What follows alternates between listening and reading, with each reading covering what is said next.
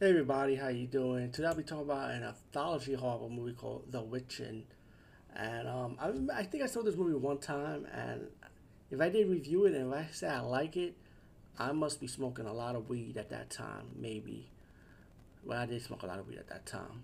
But The Witch is a movie about these like paranormal bloggers, I would say, like in the woods, and all their friends arrive, and they start telling horror stories to each other, killing the town pretty much. And then when you get to your end, you get your little twist ending, which let's just say, I agree with how this movie ends. For once, just all these characters are like bland, and as for the each of the anthology horror stories, I'm not sure they were like short horror movies from other horror movies. But if this happened to be an original short horror movie for this movie, I feel sorry for these shorts, man, because they were so boring as you know what, and like there was one with the Sandman. There was one with an hourglass that turns back time or turns forward in time, but because of a sacrifice.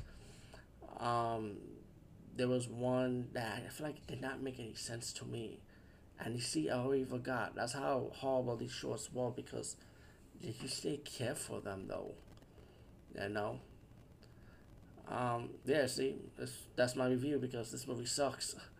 So anyway, over and out.